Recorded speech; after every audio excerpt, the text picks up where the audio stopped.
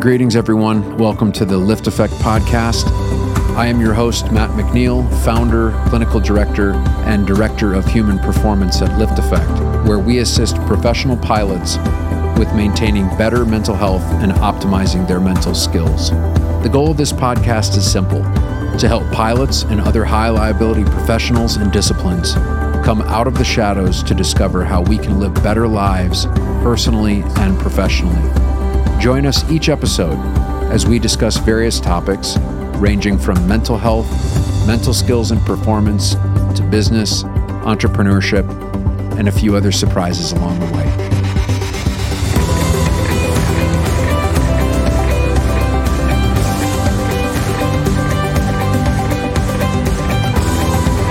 Welcome, ladies and gentlemen, to another episode of the Lift Effect podcast. This is your host, Carl Keller, along with the man of the moment, Matt McNeil. Notice it's absolute crickets. And there was much applause, and there was happiness and joy. That guy. You're Mr. Zen. Yeah, right. Yeah. I tell you, your voice. That's how people describe me. Oh, whenever you talk, I just kind of like You just get warm and fuzzy. Well, that's one thing to say. Hey, before we get started today, we've already started. Good God. What are we doing? I think it's called a podcast, but don't quote me on that. I just show up. Yeah. Well, that's me. But we both do. Yeah. If we both show up, I'm not sure what we're showing up to. And if you hear anything in the background today, I'm playing Mr. Mom. One of my kids is not doing that well. So if you hear a whine, I'm sorry. That's what it could be. But sounds like my house every day. Yes, it is. Before we start, we got a couple of questions that I wanted to throw at you. It's a little bit long, the first one, so I'm not going to paraphrase it. I'm just going to actually read it to you, and then you can kind of answer it the best way you want. And again, all questions are de-identified, so please send in whatever you want, and we're just going to read the question and get you the answer. So the question is, I love your podcasts and could not figure out how to post a question, hence the email. What advice do you have for catastrophic thinking? So much AME and check ride anxiety comes from always assuming the worst. One wrong assumption and we're going to lose our medical. One failure is a job loss. Or with COVID, thinking the downturn was permanent, I'll never have an airline job again. Every bump in the road is taken to an extreme, works well when you're thinking of contingency planning for that low oil pressure light over the Atlantic, but not for a missed call out on a PC check and wondering if you'll never fly again. I think we all do this to some degree, but pilots have perfected it. This is just a question and no way reflects anything specific to anyone in particular. The floor is yours. Good question. Well, one is to get a hold of us to figure out the question is email your questions podcast. I think this person had contacted us through Lift Effect, which is fine. It'll get to me either way, but podcast@lifteffect.com. And that's LIFTAFFECT, Lift Affect, not Lift Effect, liftaffect.com. Podcast. Thanks for doing my part of the job there. There you go. Yeah. God, man. I'm slacking. Carl. God, unbelievable. So the question was, why do we do catastrophic thinking? Right? That's what I got it. Okay. Yep. And why can we do it well when, the differences between being, dealing with an issue in real life over example, the Atlantic, and yet handling it so differently and feeling different when we're in a simulated environment in a simulator. Okay. Got it.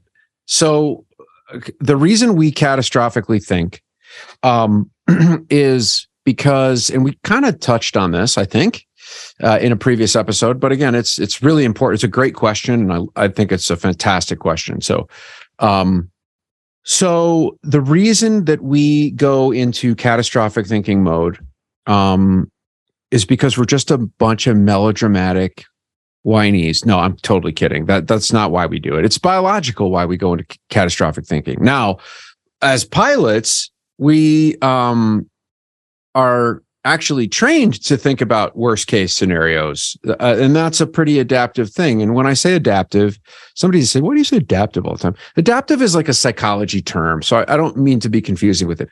Adaptive means like it's good for your environment. It makes sense for your environment. It serves a high functioning purpose. That's what adaptive means. But in aviation, to be thinking about worst case scenarios is great. I kind of want to know what's going to happen if the motor goes barfing out at V1. I want to know in advance what we're going to do rather than trying to figure it out in the moment where we'll probably screw it up.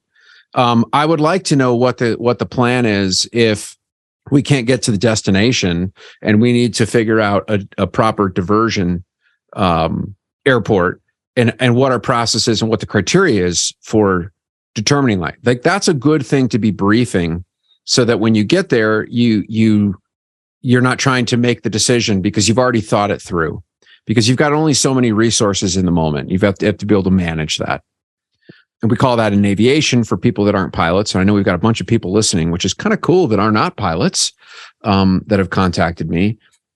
And we call it crew resource management. How do you manage your crew? How do you manage your resources, your different layers of communication, the different procedures that we have? That's what we call that CRM, or crew resource management. But so catastrophic thinking is a good thing in that context.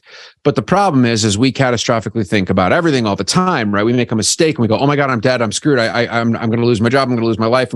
We go down the worst case scenario, and all of a sudden we're like, we're homeless under a bridge, right? Because we made a mistake in our head. That's where we take ourselves. The reason we do that is because our brain is wired up to be in an environment that is riddled with threats everywhere. Our brain hasn't evolved a whole lot in about 2 million years.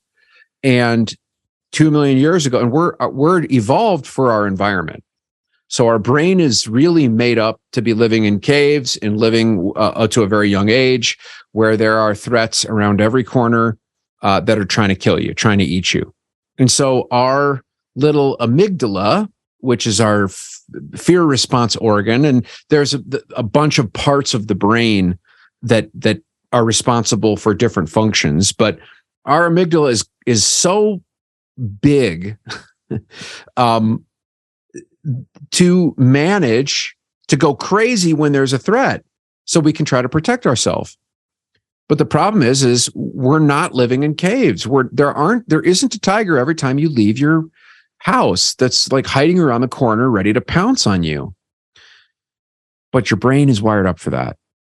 And so our tendency is to take a little and go a lot.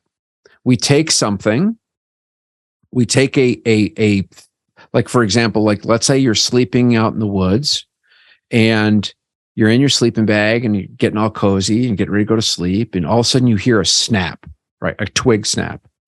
And the first thing we do, unless you have lots of experience of being in the woods, so you understand the environment, the first thing we do is we go, "Oh my God, it's a bear," right? It's got to be a bear or Freddy Krueger. It's something, right? We go to the worst case scenario because your brain is responsible for trying to keep you and your body and your family and your environment safe.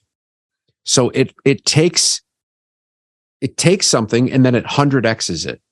It just blows it up. We just 100x everything. So we're wired to do that. That's the biological reason why we do it. Now, there's also like environmental reasons and conditioned reasons why we can go into catastrophic thinking, which I don't want to even go down that rabbit hole. But just remember, like it's your brain is looking around for threats all the time. And you have to be able to recognize that, okay, that's what's going on. That's why it's going to the worst case scenario. So now I'm going to get into what do we do about it? How do we get ourselves out of it? What's the advice? The advice is like, okay, what's the most important part of stall recovery? So this is for the pilots out there. What's the most important part of stall recovery? And I'm always shocked And how many professional pilots say, we'll push the nose down? No.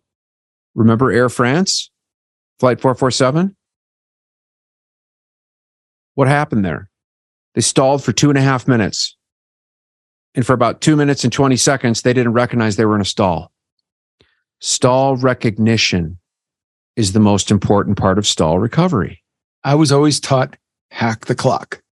10 seconds and look and evaluate so that you're not into this instinctive reactive mode.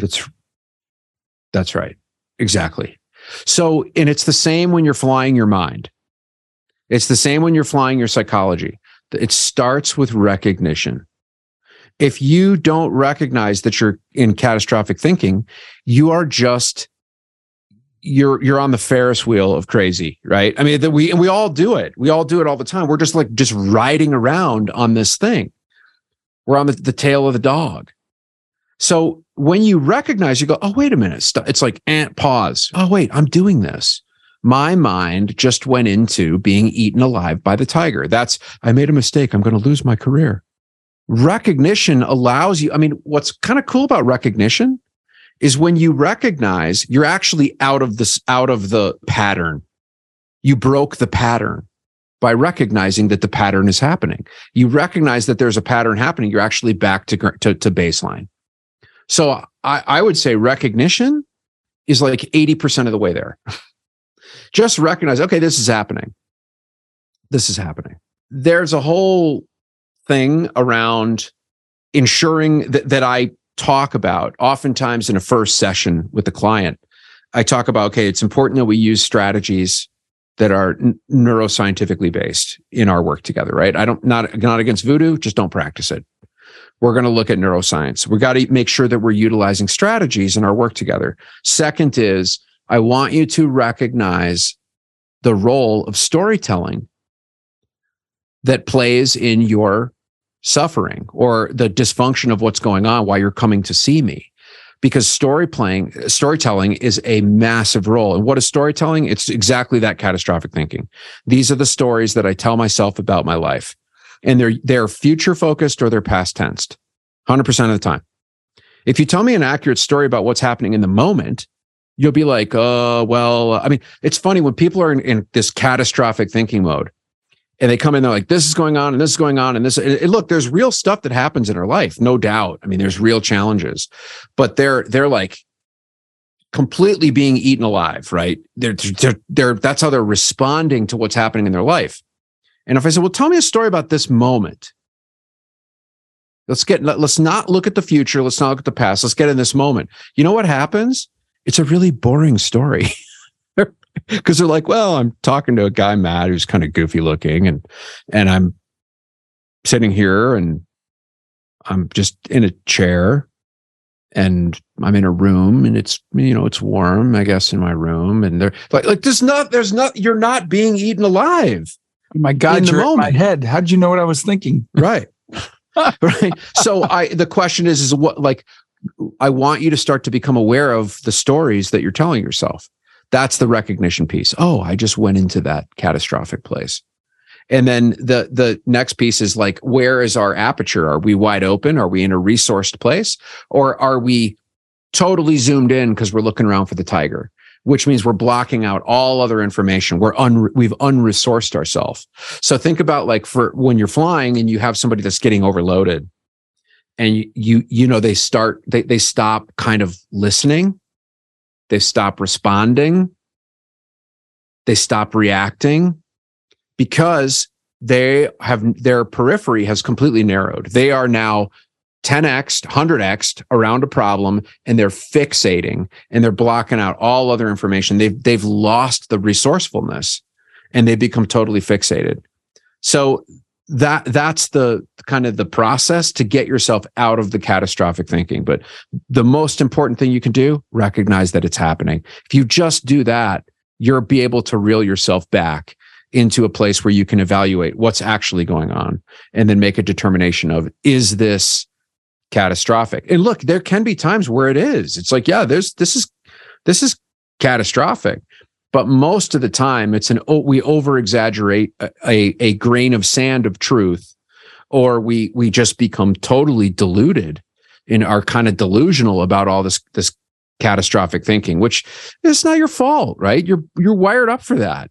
You can't help it, but we've got to kind of work to evolve ourselves to the environment that we're actually in, which is not riddled with as many, which is not, Siri's talking, which is not riddled.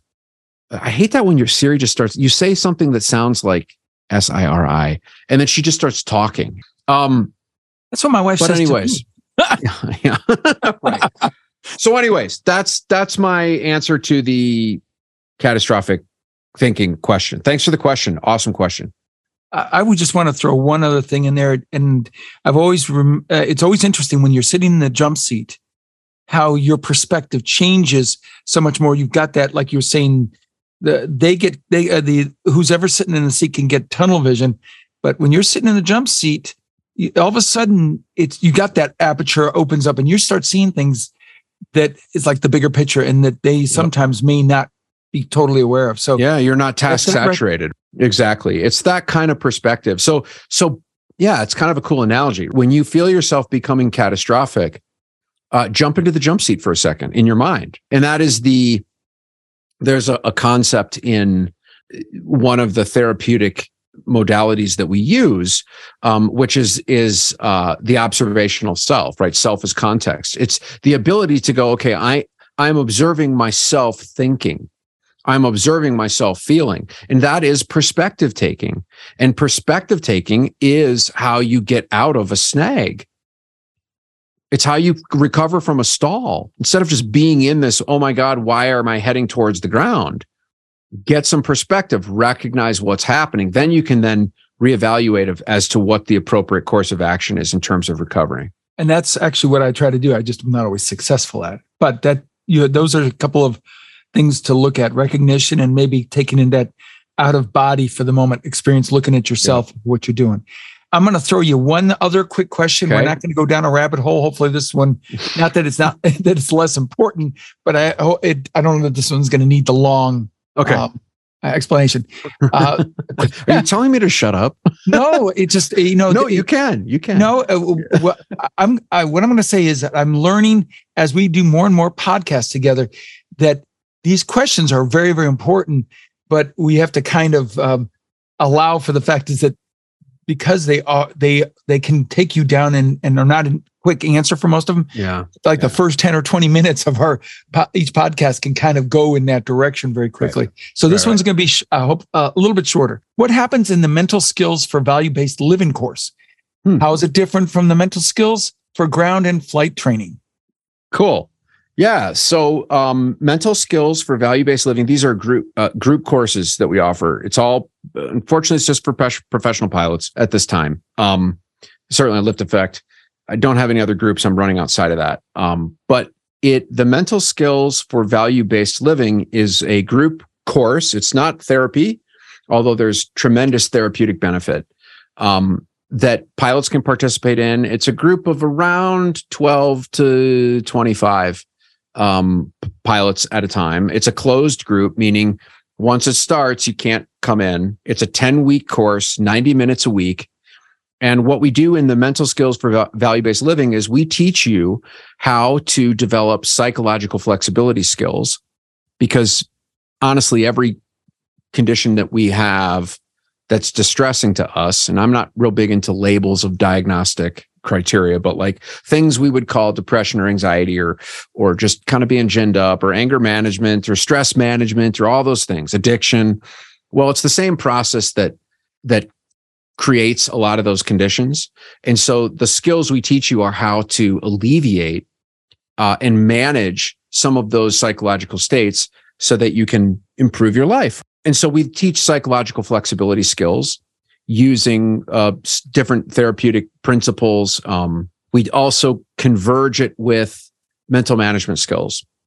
I don't want to get into that because there's way too much in here. But all of the skills we teach you are within context of helping you determine what your actual core values are in your life. Because as pilots, we tend to become very goal-centric.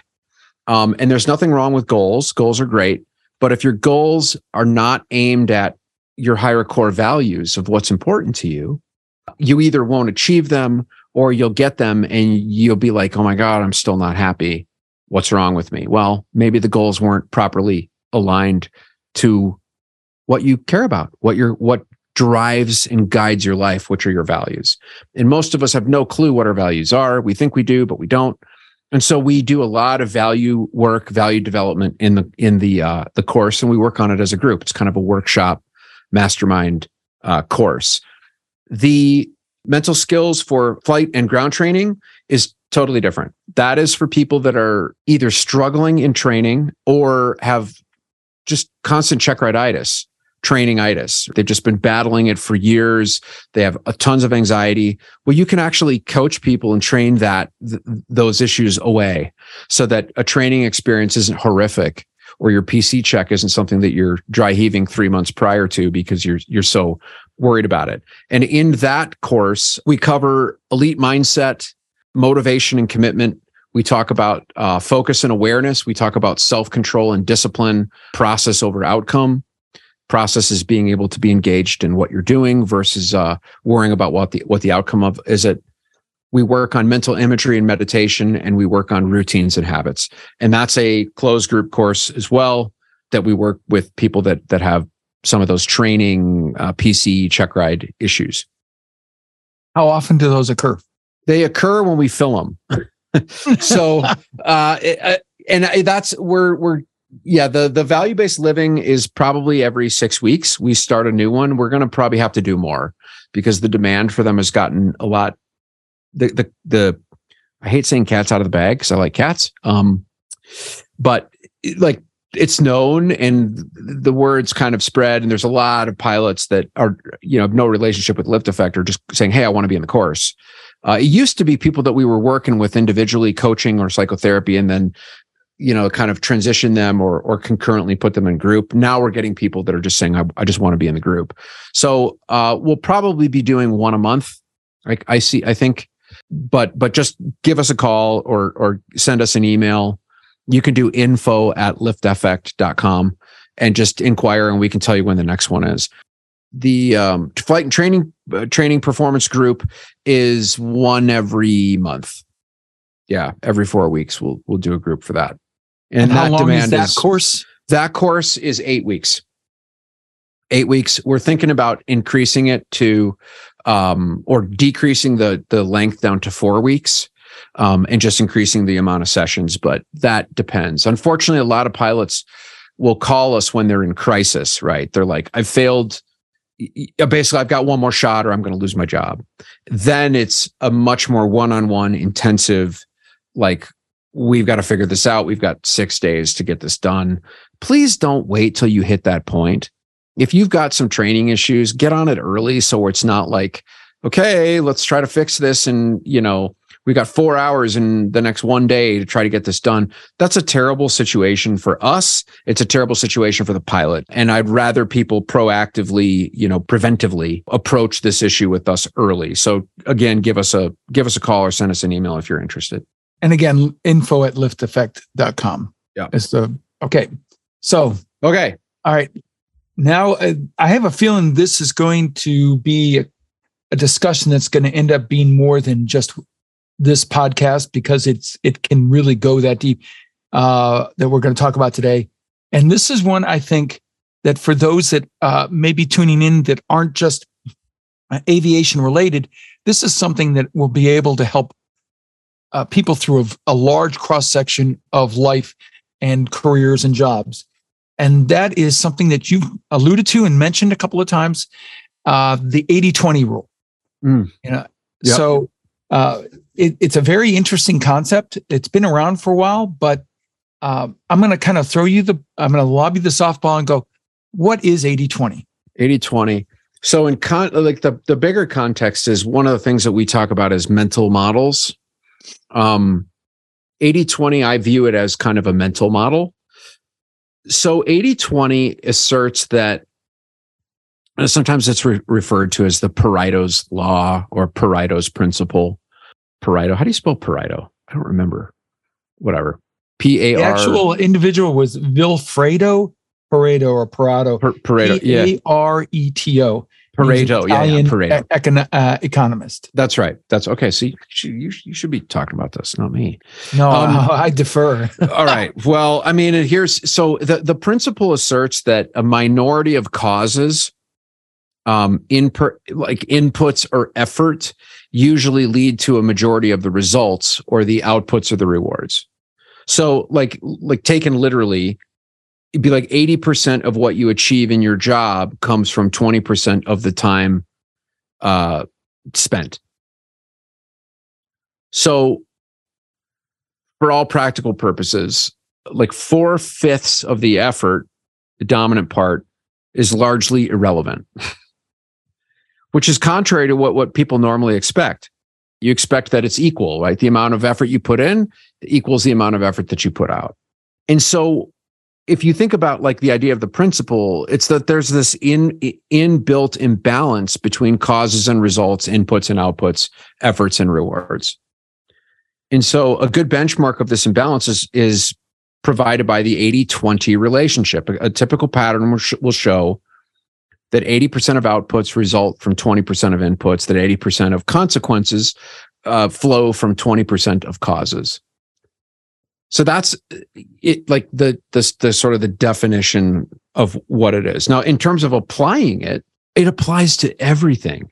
If you look at 80-20 and you can Google like examples of Pareto's law, and it's like shocking.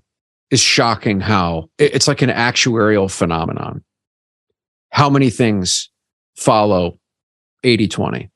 I think it's valuable because it's counterintuitive. We tend to expect that everything is roughly has the same significance, and it doesn't. So like in business, you'll find, and it can be 80-20, it can be 90-10, it can be 95-5. Yeah, it's not a hard fast rule, but it's just generally, if you were to look at the bell curve, you would find that the mean is sort of this 80-20 relationship, and then you have the deviations on each side. But in business, like 20% of your customers account for 80% of your revenue that you generated. And so think about the implications of this. If you treat every facet or sector of your business the same, or every customer the same, that could significantly negatively impact your revenue. So you want to take the 5, and this is what good businesses do, is they go, okay, well, 5% of our, let's say we'll follow 80-20. Because I was just thinking about a business I was coaching recently where it was actually 95-5, but they'll go, okay, well, these 20% of our clients account for 80% of our revenue. Let's make sure that 80% of our time goes into that 20%, and the 20% of our time goes into the other 80%. Unless strategically it doesn't make sense and there's underdevelopment on that 80% that you want to start to look at. But that it's like there's huge ramifications or huge implications of not looking at 80-20 and ignoring that has big negative impacts. I'll give one that crosses everything. I don't care whether it's business or personal. And that is time management. And the example that I would give to you, where it's an incredible disproportionate amount of time for the gains that you may reap out of it, and that's emails. Checking your email. Yeah. I mean, it may be something you need to do because there may be an important message in there, but it's a rabbit hole. It's kind of like for kids with TikTok videos. 6 hours later, they kind of go, geez, where'd the time go? They got sucked into it. And is that going to move the needle? Is that going to get them the big muscle movements that need to move them throughout the day, whatever, maybe taking care of the house, taking care of the business, heck, it goes across every spectrum. You need to figure out what are the important things that are going to move the needle, or in this case, the football analogy, the ball down the field, because that is that's like window dressing. It may be nice to get it all, your inbox clean, but did that really get your to-do list done? The big things, the most important things. It's like with time, like the common view is that we're short of time. As people say, I don't have any time. And I'm guilty of that too. I say that all the time. Everybody is. I'm short of time, but with the application of the 80-20, it really suggests that it's the reverse, that we're actually awash with time and profligate in its abuse. And so I think we mismanage time. Or we do mismanage it because we're focusing on the wrong stuff. We're focusing on the wrong tasks. So one of the good things that you can do, and I don't know, Carl, what you use, but I use this. I have this thing. Where did it go? For all you out there, you're not going to get to see the picture that I do, but I'll try to explain it as he holds it up. Oh, here it is. Hold on. Grab this. Right. And he does this a lot. He talks to himself. I do. Talk to myself. It's a sign of intelligence. He is showing me this little black book. I tell myself. No, it's not the black book. But it says productivity planner on it. Right. It's made by, if you go to the productivityplanner.com, I have no relationship with these people. I don't get anything for it. I give them a ton of my money. And again, that's productivityplanner.com. Yeah. It's made by a company. I think they're called Intelligent Design. Created by Intelligent Change, excuse me. But in this productivity planner, there's so much. I don't even know. I don't want to open this. Maybe we'll do a productivity planner episode because it's good. It's paper. It's a book, right? And people are like, why do you still do this on a book, right? You don't use an app for that? Well, it's because I 80-20 the living poop out of this. So one of the things you can do, here's a quick hack around 80-20 or strategy. I hate the word hack. Strategy. Get a legal pad, draw a line down the middle of the paper so you have two sections, like two columns. One column is your personal life. The other column is your work life. Write down all the things that you need to do. Just laundry list it. And what you can do is circle, if you've got 10 things, find the 2 most important tasks. They're not all important. Don't tell me that. I don't want to hear that. It's not true. They're not all important. And you can categorize the tasks as like, take 20% as the most important tasks at that time. And if these are the only tasks you completed, you'd be satisfied. Then you can take 20% as secondary tasks. And this is the hierarchy of completing the tasks. So you've got 10 items. You're going to have 2 items that are on the most important tasks. And there is 2 that will get you 80% of the benefit. Then take 2 that are secondary. And then take 2 that are additional, and then dump the rest. And I'll tell you what I do, and some of the executives that I coach, they take 20% and the other 80% they dump.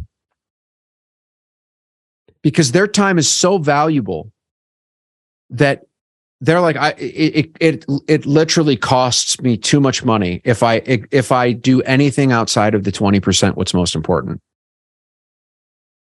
Now, yes, there's discretion and there's nuance to this, but it's a powerful thing. And when you start to apply this in your life, you will have more time, you'll get more done, you'll be more effective.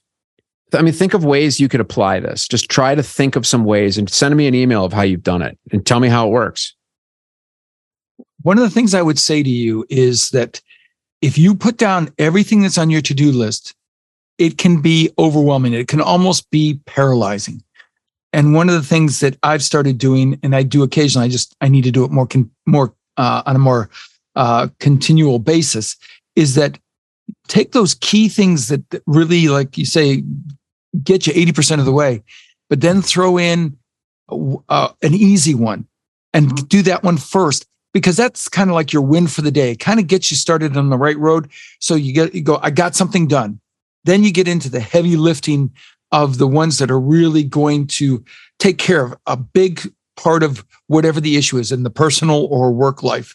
Because if you just look at that list and you go, oh my God, how am I going to get it done? It's almost counterproductive when that occurs, because you've paralyzed yourself going, I'm never going to get it all done.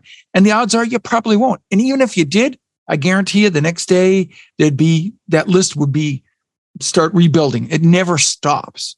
So you just have to look and go, what are the big muscle movements, the things that are really important to me that can make a difference? Because most of the other stuff's just peripheral. Yep. I mean, there's different ways. There's a great book by a guy named Richard Koch, Koch. He wrote a book called the 80-20 Principle. I think there's several editions of it. What do you got? I can't. This one is it's 80-20 Sales and Marketing by Perry Marshall. Oh yeah, Perry Marshall on the marketing thing. Yeah, it's good. I mean, that's a great book. The Koch book is kind of like the book on 80-20. And he derived that from him. So this, I mean, very symbiotic. This is but I would highly recommend you read it. There's the Beyond the 80-20 Principle, which gets into like chaos theory and some pretty interesting things. But, like he talks about 80-20 principle, like there's 80-20 analysis and then there's 80-20 thinking. And like analysis is like 80-20 analysis is precise. It's quantitative. It requires, investigation. It provides facts. It's super valuable. And 80-20 thinking is qualitative, and it requires thought, and it provides insight, and it's valuable. So it's really 80-20 is even just in terms of how you think, how you approach something, using 80-20 and thinking about 20% is going to give of input is going to give me 80% of the output. Will change how you approach. It'll change how you approach everything. Everything can't be important. If everything's important, nothing's important. Absolutely. Yep. I'm going to throw something out here for people to kind of get geeked over. If you think the 80-20 rule is a kind of a one and done, it really isn't. And I'm going to use this in a business perspective really quick, or an environment. 20% is going to get you 80% of the way there, roughly. But within that 20%, there's 20% of that 20% is going to do 80% of that, which if you took that analogy, 4% of, in this case, the one that you started earlier, 4% of your clients are going to provide 64% of your revenue. And then if you do it even one step further, 20% of that, you get down to about just under 1% will give you just over half, 51% of your revenue, because you're going to have, and that doesn't apply to everybody, but by and large, there's going to be that recurring customer in this business analogy that is constantly there. That's the person you really need to nurture and cultivate, because he provides a disproportionate number of dollars to your bottom line. And I would say the same thing in your personal life. There's probably one to-do item that is just a big one, whether it's a home remodeling, or if it's a personal issue that's going to solve so many other things because of the downline consequences of it. For those that are math oriented, do the math. You'll see what we say. It's amazing how this applies even within the 20% that gets you 80%. Yeah. It's pretty. It holds true. It's really wild. Yeah. And I'm just like looking, I just pulled up some stuff. I can't verify if I'm not fact checking this. So this is not scientifically based, that the data that I'm pulling, but here's some, and you can look at the science around 80-20 and you'll be astounded. But here's some quick things like 20% of criminals commit 80% of crimes, 20% of, I don't know if that's true, but 20% of drivers cause 80% of all traffic accidents. 20% of a company's products represent 80% of sales. 20% of employees are responsible for 80% of the results. And I'll tell you, in the companies that I coach, do quite a bit of business coaching, it's like 5% of employees result in 95% of sales. 20% of students have grades 80% or higher. That's bell curve stuff. You can look at that. And I don't know if you caught what Matt just said, though. We've talked about this in a positive light for the most part. 20% got you 80% of your revenue, as an example, but it can also be applied negatively too. Just like he said, 20% of the criminals, people create 80%. 20% for the accidents. It can be applied negatively just as well as in a positive light. Yeah, and like there's systemic reasons why that 20%. We're not going to get into the politics around this, but nope. It's not, things are not black and white. Just like it's this, that. It's not. That's not true. I mean, 5% do 95% of the winning. And you can look at sports, and it's the same thing. It's this at the elite level. It's the same 5%. Or even like remember reading this of Hollywood. You look at the actors that are in movies, like it's 10% of the actors are in 90% of the movies. The same 10 actors are in 90% of all the movies that are, of all the blockbuster the high or whatever. Profitable grossing. That's right. Because there are some that are in a lot everywhere. Of movies that you never see. It's like, or the Hallmark Channel. They have the same actors in the Hallmark movies, and I hate Hallmark. My wife loves the Hallmark, so we're into mediocrity when it comes to that. I can't. It's just so I can't. I just can't watch it. Just drives me nuts. It's for us. It's escapism, but that's not. It's feel good. Oh, so you're a Hallmark guy. Well, my wife is, and you're kind of a sensitive Hallmark guy. Yeah. I'm in touch with That's something. Good. Yeah, you are. I just get irritated with the Hallmark. I'm like, oh, come on, this is so unrealistic. My wife's like, stop it. But she's not a huge Hallmark person either. But I can't hang with it. I'm sure I'll get a bunch of grief for that. So, anyways, rightfully deserved. Yeah, of course, I deserve all of it. But yeah, that's the 80-20. That's something to think about. We can go more in depth on it, but think about. I would encourage everybody to read the 80-20 Principle by Richard Koch. It's a great read. You can start to actually apply it in little benign areas of your life, and it'll give you courage to apply a little more aggressively in more high stakes areas of your life as well. Even in your investment portfolio, your investment strategy. I think the good investors are 80-20. I think this is going to be since we primarily are for the aviation related folks in our on our audience, we still do want to cater occasionally and some of ours towards those high peak performers that are in the business world. Yep. And this is where you normally hear the 80-20 rule really be talked about. And that's where you can really go deep dive into that. And we probably will have a podcast at some point that just exclusively talks about it, because it can make or break a business without a doubt. But again, regardless of that, this can be applied in your personal life by choosing wisely the things that you devote your time to, and realize that a lot of the other stuff is noise. It may be loud noise at times, but it's just there. It's a nuisance factor, and don't let it wrap you up. There's one pilot I work with that he's got a side business that's fairly successful, and we were looking at me out. That's not true, but it's but he's got this, he's got a cool business, and I don't want to.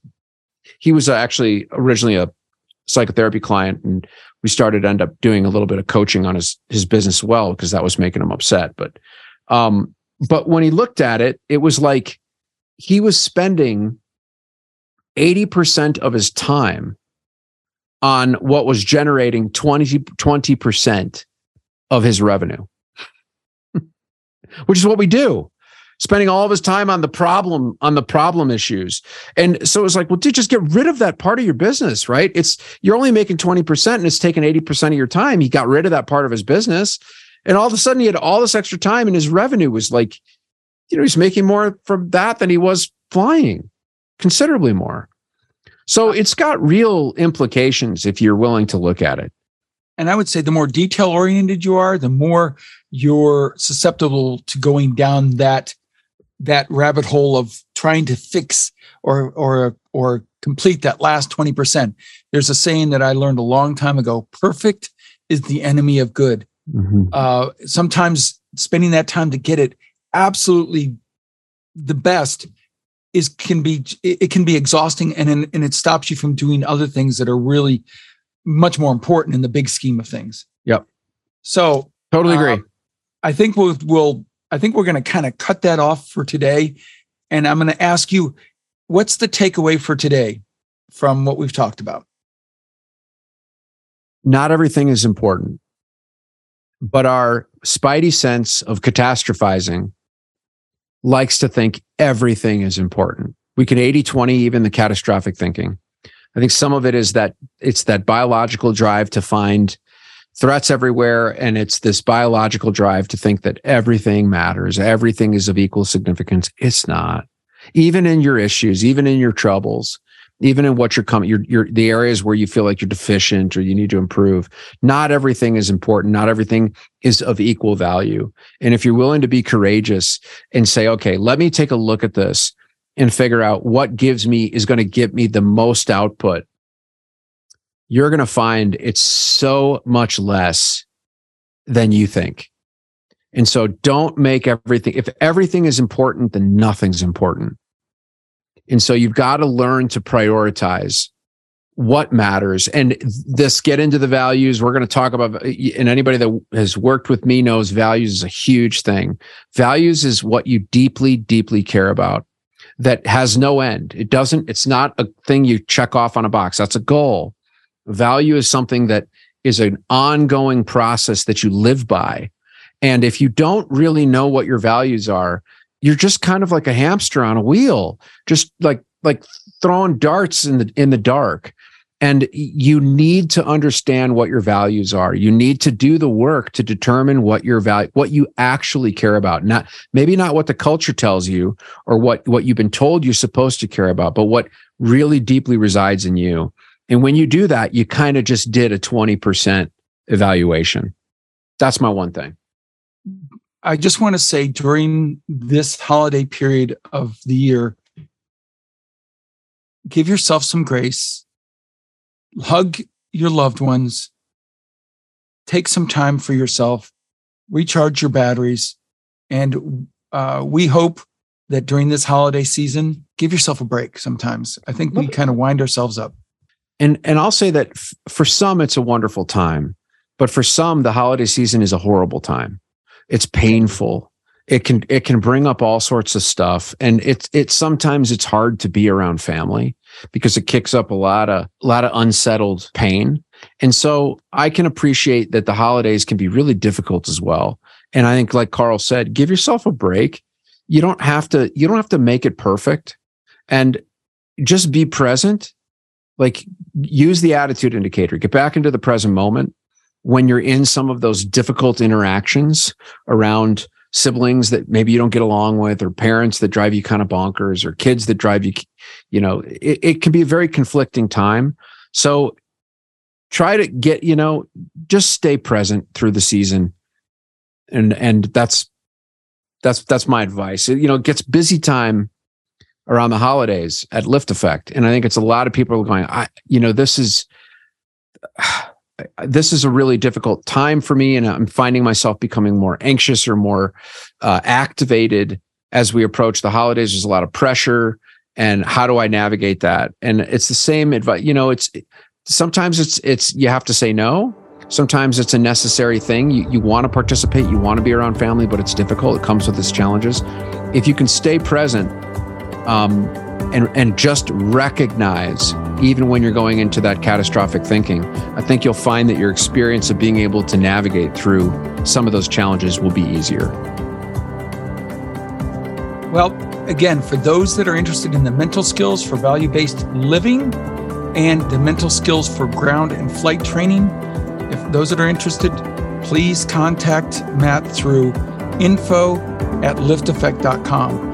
And for those that want to send in questions, it's podcast@lifteffect.com. We thank you for listening, and we wish you the merriest of Christmases or happiest of holidays. Thank you for listening. Thank you for listening to this week's episode of the Lift Effect podcast. If you want to dive deeper into this episode and every episode, go to our website, lifteffect.com/podcast. If you're enjoying the show, we would love it if you'd follow us on Spotify and rate, review, and subscribe on Apple Podcasts. We really appreciate your support. You can find me on Facebook, Instagram, and LinkedIn, all with the ID Matthew McNeil. This show is brought to you by Lift Effect, a clinical mental health and consulting company that assists air carriers, corporate flight departments, pilot unions, and commercial pilots by providing comprehensive psychotherapy and mental skills coaching services to pilots with mental health and mental performance-related issues. Visit lifteffect.com, that's LIFTAFFECT.com, to book your free consultation. And finally, this podcast is for general informational purposes only. It does not constitute the practice of counseling, psychotherapy, medicine, or any other healthcare service, including the giving of medical advice. No therapeutic or provider-patient relationship is formed. The use of this information and any materials linked to this podcast is at the user's own risk. The content of this podcast is not intended to be a substitute for professional psychological advice, diagnosis, or treatment. Users should not disregard or delay in obtaining advice for any psychological or medical condition they have, and they should seek the assistance of their healthcare professionals for any such conditions. Thanks for tuning in, and we'll see you next time on the Lift Effect podcast.